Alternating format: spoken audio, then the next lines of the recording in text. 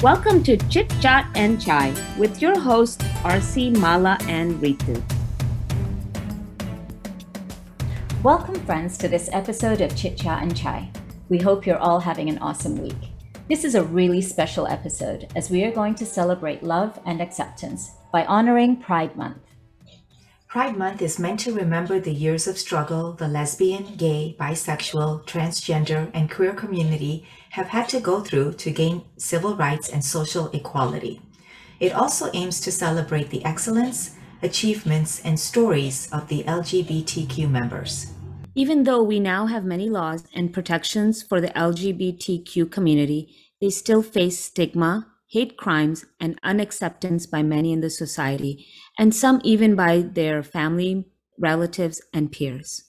We are going to try and bring awareness to the challenges faced in coming out and ways we as parents, friends, and society can help those facing bigotry and alleviate myths surrounding homosexuality.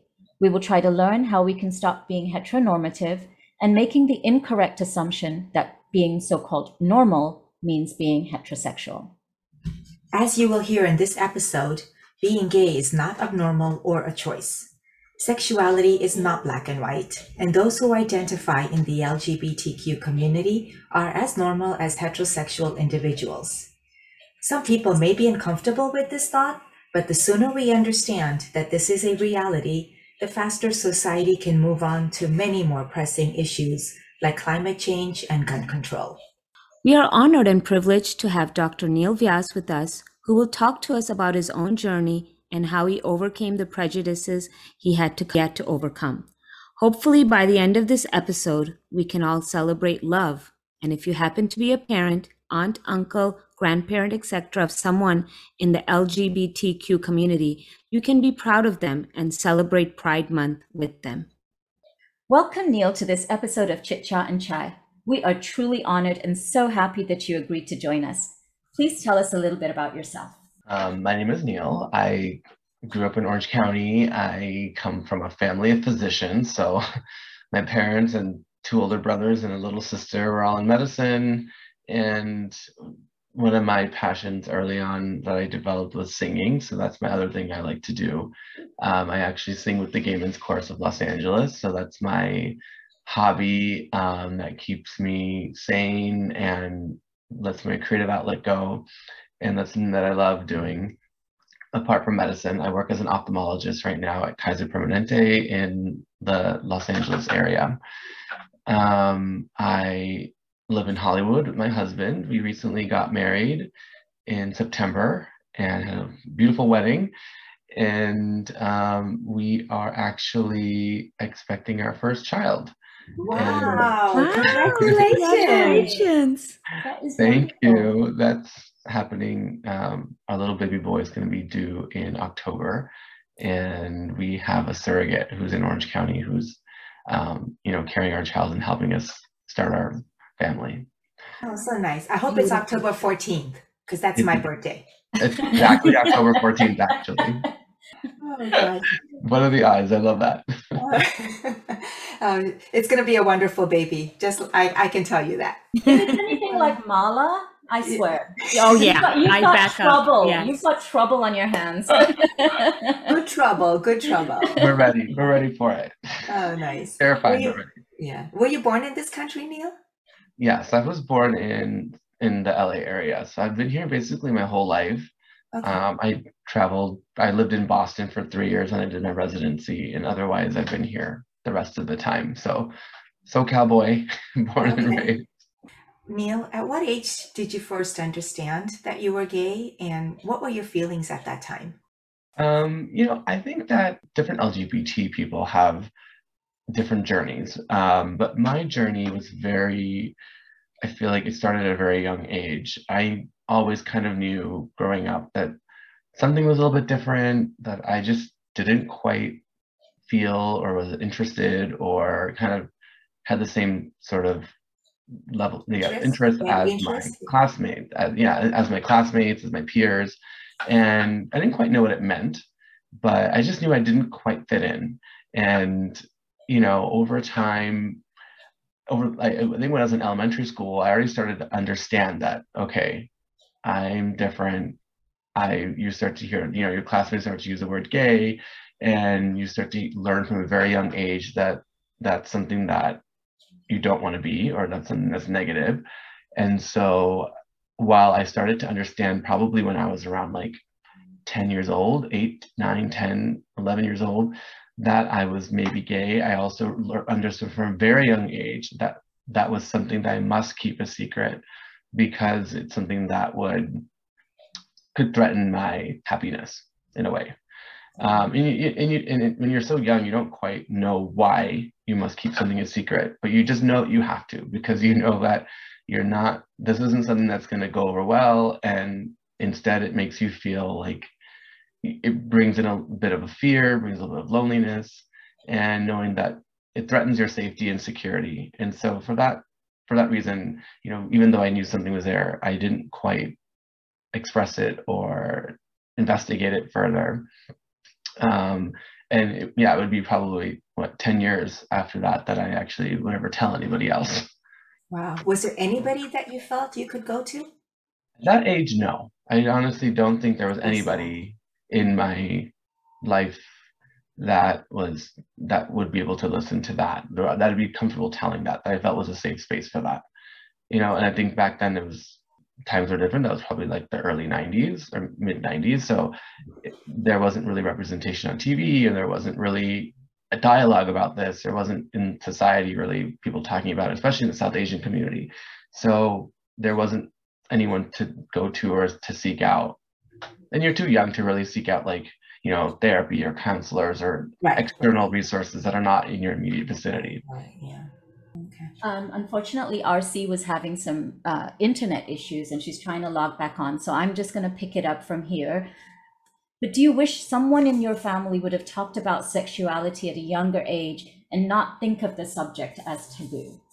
Oh, yeah, totally. That would have changed my childhood. I think Indian families in general, we don't like to talk about sexuality of any kind. Homosexuality, heterosexuality, we don't talk about sex, we don't talk about anything like that. Our families are so focused on education, right? Yes. Go through school, do well, do all these things, go play on the tennis team, go be a star pianist, and do XYZ. And then you get to a certain point where you're in college, you finish graduate school, and all of a sudden you're like, okay, all right, now the next thing is to get married. And you're like, well, I never was encouraged to date. I never was encouraged to explore that self. And all of a sudden I have to get married. So it's a little interesting how, the South Asian community really views relationships and sexuality at all, but especially for somewhat of an alternative sexuality. If someone would have talked about it, it would have helped at least those feelings that I had about feeling different and other, and knowing that something was wrong with me and feeling more lonely. It could have helped alleviate some of that, and at least help me process some of those feelings from a younger age. My older brothers, when I was growing up, they would make fun of gay people. Like that was just like what young boys did, and it was something that, even though they were kind of just joking, I remember those words would stick with me, because I'm like, oh, I think I'm that, and they're making fun of those people, so I probably should, hide what I am so they don't figure out that I am too. So instead of talking about it, it kind of pushes you more into the closet. And I remember when in California back in 2000, this is before Prop 8, but in 2000, California passed its first ban on gay marriage, and I was 16 at the time. And I wasn't out, but I was starting to, I was a little bit older. I was starting to think more about it. And my parents told me that they were voting for the ban. And I tried to press them on it and say, but why? Let's talk about it. But I really couldn't, because I didn't want to out myself in the process. I wasn't ready for that. I wasn't in my journey to do that to them. But the fact that they were going to vote for this ban really affected me at that point too.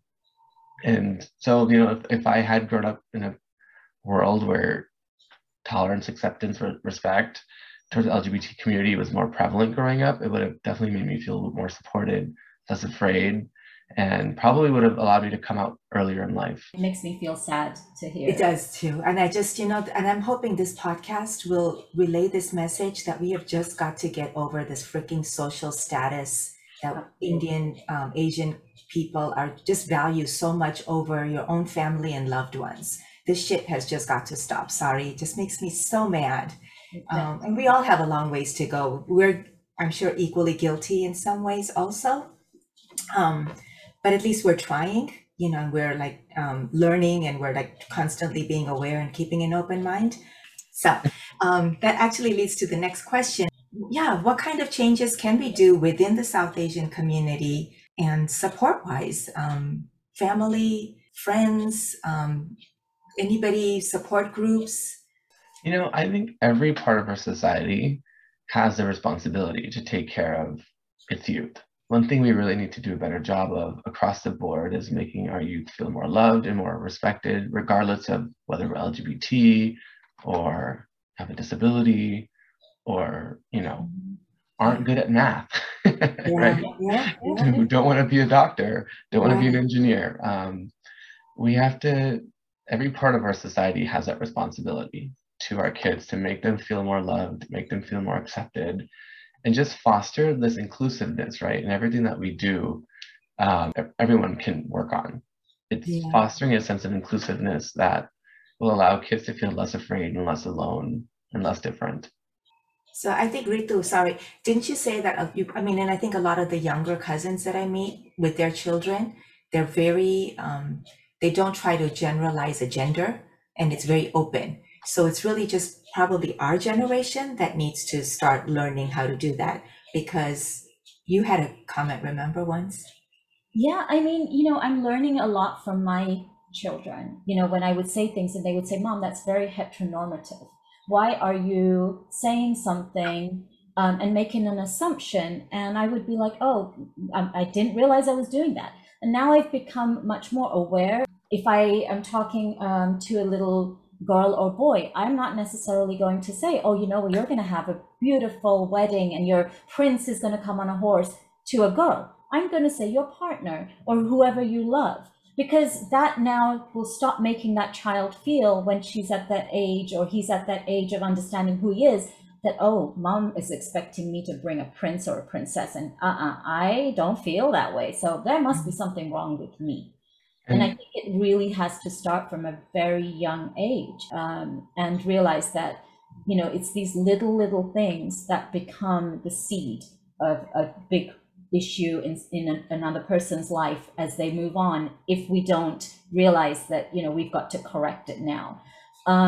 Totally. And I commend you on that. And it's so difficult to do, but it's also so necessary to do. And it's even for me, right? Like, there's new terminology and new things that we're constantly thinking about, and ways to fight gender norms, and continuing to foster that inclusive dialogue, so that way you're not making assumptions in everything that you say. And I love that this new generation is pushing the rest of us to keep moving forward in that sense. And I think the main point is just being able to have that dialogue, not allowing it to, when your daughter brings that up, hey, don't be so heteronormative. Think, oh, okay, let's talk about how I am, instead of just thinking, oh, this is silly, this is not important. Like, actually listening to them and say, how am I being heteronormative, and how is my dialogue? How can it be more inclusive? Because again, as a South Asian community, we don't like to talk about these things. We don't like to talk about sexuality, but we need to. We can't feel uncomfortable at all times. We also can't keep feeling shame and worrying about what other people think. Parents of gay kids need to feel proud of their children. They need to express that publicly. If they aren't, the message that they're sending to their child and to their community is that they're not proud of them, there's something wrong with them. And having that openness about it, and I think that's one of the, like, what more can the South Asian community do is, I think, when they do have experience with LGBT children or community or whoever, they need to talk about it. Like, it's just another part of conversation. So when they're talking to their friends, like, oh, I was talking to, my son's gay friend or whatever, and just bringing it up instead of like, oh, I shouldn't talk about that because what will my friend think if I was talking to, another gay child. But if you normalize it, then it becomes normal, and then now that friend of your parents will now also think about it in a more normal way. It's just like open dialogue. And that's what we're hoping. And that's what we're hoping this podcast is going to help at least people, at least light a little spark plug in their head and just be a little bit more open. It's not going to happen overnight, these changes, but at least be a little bit more receptive. I think we have RC back. Yeah. Internet issues. I know you had a beautiful wedding. What was that day like for you? Lots of emotion about wedding still. We got married in Santa Barbara. Oh, lovely. Yeah, it was a gorgeous day. My husband and I, we went there when we were very young, early dating, and we love that city. So it was very special for us. And it was a nice little getaway from LA, but still close enough. And we did a sort of like hybrid. My husband is Jewish, and so we did a hybrid cultural Indian Jewish wedding, but secular. And we basically took the parts of each culture that were important to us and incorporated that in, and then threw out the rule book and said, we don't have to do this because this is what the Hindu faith tells you need to do, or this is what the Jewish faith tells you need to do. Like, we want to do this because it's meaningful to us and who we are.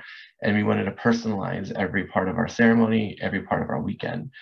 And we were very proud of kind of what we came up with. My sister actually was our officiant, so we didn't have a pandit or a rabbi. That's beautiful. And she's the one who knew us both, very well. She's my best friend, and she's very close to my husband now too. And so she was extra special in being able to be there on our mandap hopa, Lovely. multi-purpose mandap and hopa. She was there with us. So we had a wedding that was very specific to us. And,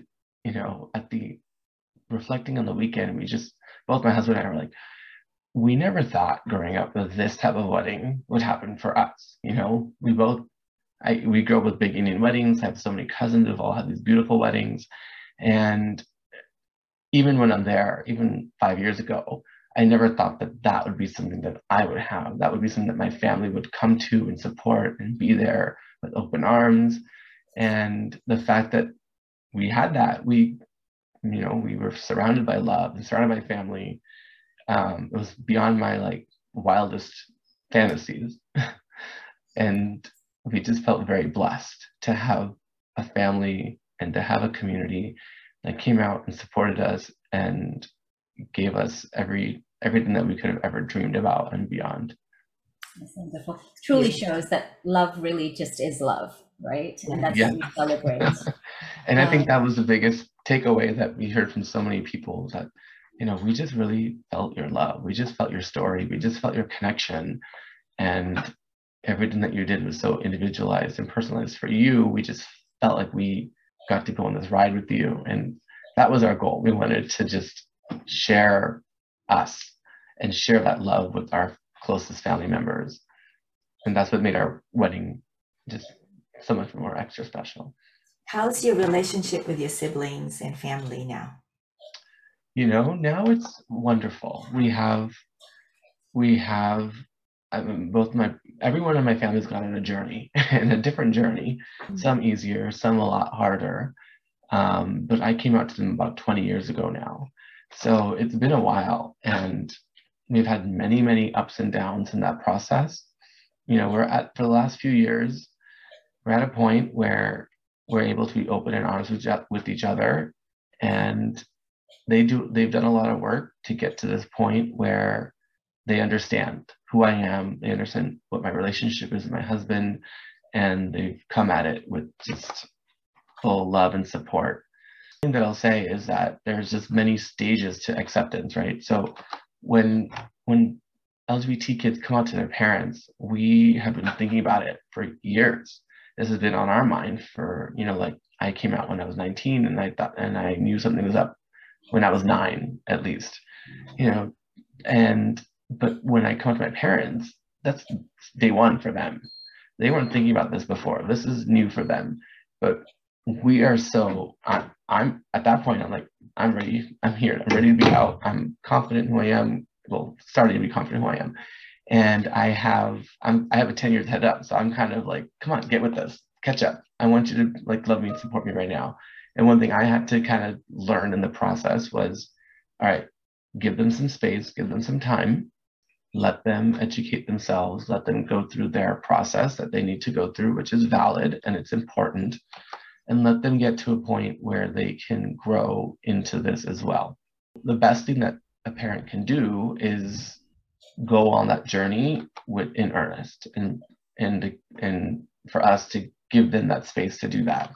I do have one question. Mm-hmm. What got you to that confident level to say, with or without my parents, I'm going to come out, or with or without support? How did you get to that stage? You know, that's a great question, because I don't think I was even at that stage when I came out, but it's just, I had a moment of, I'm going to do this right now. It just kind of happened for me. Right. I wasn't planning on it happening when it did. I was talking to one of my friends, and we had just finished our freshman year of college, and we were talking online. He was home for the summer, and he had just told me he had come out to his mom or his parents that weekend. And I was so amazed at him. And, you know, my plan was, oh, I'll just do it later when I'm done with school and I can be financially secure and stable on my own and have my own career and whatever. But in that moment, it caught me and it happened. There's little moments of getting to pride and getting to love yourself, but also I wasn't there. Like it took me 10 years probably after I came out to really love myself, to really be proud of who I was, to really love that I'm a gay man. And that's a journey that takes a long time for most people, you know, and that's something that we all have to do that work for ourselves a lot more than maybe our straight peers. And one thing that my husband and I both really talked about in our vows at our marriage was that how we thought our relationship with each other was so much more meaningful and deep, because we both had to do that work to love ourselves individually before we even met each other. And that's something that LGBT people have to do. And so because we put all that work into ourselves, that when we met each other, we were solid, and we were able to then focus the rest of the energy on our relationship together. And I think that's what really binds me and my husband together. But it's not easy. It's not easy work, and it takes a long time, and it's ongoing, and it's not over for me. It's not over for my husband. But it's getting easier by the day, and with the change in society too has made it a lot better. Yeah. Talking of Bollywood, that quick insert here. You know, I don't know if, Neil, you get to watch much, but they are making more movies. They're making more web series highlighting gay relationships, and I love that. I hope they do it in the right way, in its educational, and it brings a real true feeling of the couple and or transgender or whoever they're trying to show. But I'm glad. I'm really glad. You know, and I think a few years ago there were some movies that brought in and traditionally throughout all different areas of cinema, there's the gay character is always like the joke or the you know, the villain, and we've luckily transitioned from that, where we're now able to really portray the LGBT story in a much more humanized and nuanced light, which really highlights the struggle that so many of us face. And so I'm glad to see that that's finally starting to pervade itself into the Bollywood spectrum as well. A movie that really stuck with me a few years ago was Kapoor and Sons. I don't know if anybody. Oh yes, my favorite. Beautiful movie. Yeah. That was a beautiful film, and I thought it did such a great job of capturing the gay story of what it takes for, you know, a son, a man in this Indian community to really come out and share that with his family, and how difficult it is. And I just think having that representation in the South Asian community is so important, because we don't have that as much. You can turn on the TV here in LA and watch RuPaul's Drag Race and watch all sorts of things, but you don't see yourself as a brown man or brown anyone on that on that screen as much. And so we still need to have our own representation in our own community. And I'm glad that we're doing that. And I wanted to make another point about, you're saying if people don't have anything nice to say, they don't say anything at all. My counter to that is also, if you do have something nice to say, and you feel like you're an ally and you feel like you are an advocate, which you three women definitely are, you still have a responsibility. You have to keep pushing yourselves as well to be better and to keep educating yourselves and not only loving the people around you, but also becoming an advocate for others. And in the South Asian community, we need our advocates, we need our elders, we need our community to go out and educate others. That's one thing that I'm so happy that I've been working on with my parents. They've had a long journey over 20 years, and for so long they've told me, we're okay, we love you, we're okay with it, don't worry about it. We love you, we love your husband, everything's fine. And initially that was great to hear, and obviously it's a wonderful thing to get that they're where they are. But the last few years I've been pushing them further. I say, okay, great, I'm so glad that you love me, but now I want you to spread that elsewhere. I want you to take that to your community. I want you to be a leader in your community. You have lots of friends, they're both physicians in their areas, and they have a lot of clout, and they know a lot of people, and you need to be out and proud about this. You need to share the story of your two sons now who are married, and you need to spread that word with others so they can also realize that this is just another normal thing, and in that become an advocate. And I'm really proud of my parents for getting to that point, because they've become people who other parents who have recently, have children who have recently come out to them, they've become a visible presence, a visible ally for other people. So now that they're out in their community, people know, oh, I can go to those two people have a gay son. Maybe I should talk to them. Maybe I won't feel as alone as a parent as well. I'll have that support. And so if you're at a point where you're feeling like you're a strong ally, great. Now go be an advocate. Yeah. That's a great point. I never thought of that. And you're absolutely right. I was going to ask you, what are you doing to help people? I need to turn around and ask myself, what am I doing? Exactly. Thank you so much, Neil, for joining us on this episode. We hope we have taken a small step towards bringing awareness to such an important subject. Hope to have further conversations like this in the near future. Thank you, listeners, for joining us today on the podcast. Please send us your comments and suggestions for future episodes on Facebook, Instagram, or email us at chitchatandchai1@gmail.com. We end with the quote, "When all humans are treated as equal, no matter who they are or whom they love, we are all more free." President Barack Obama. Till we meet again, remember life is not short. Life is unpredictable, so always strive to stay happy. And add a little spice to your life, and join us again for a little chit chat and chat.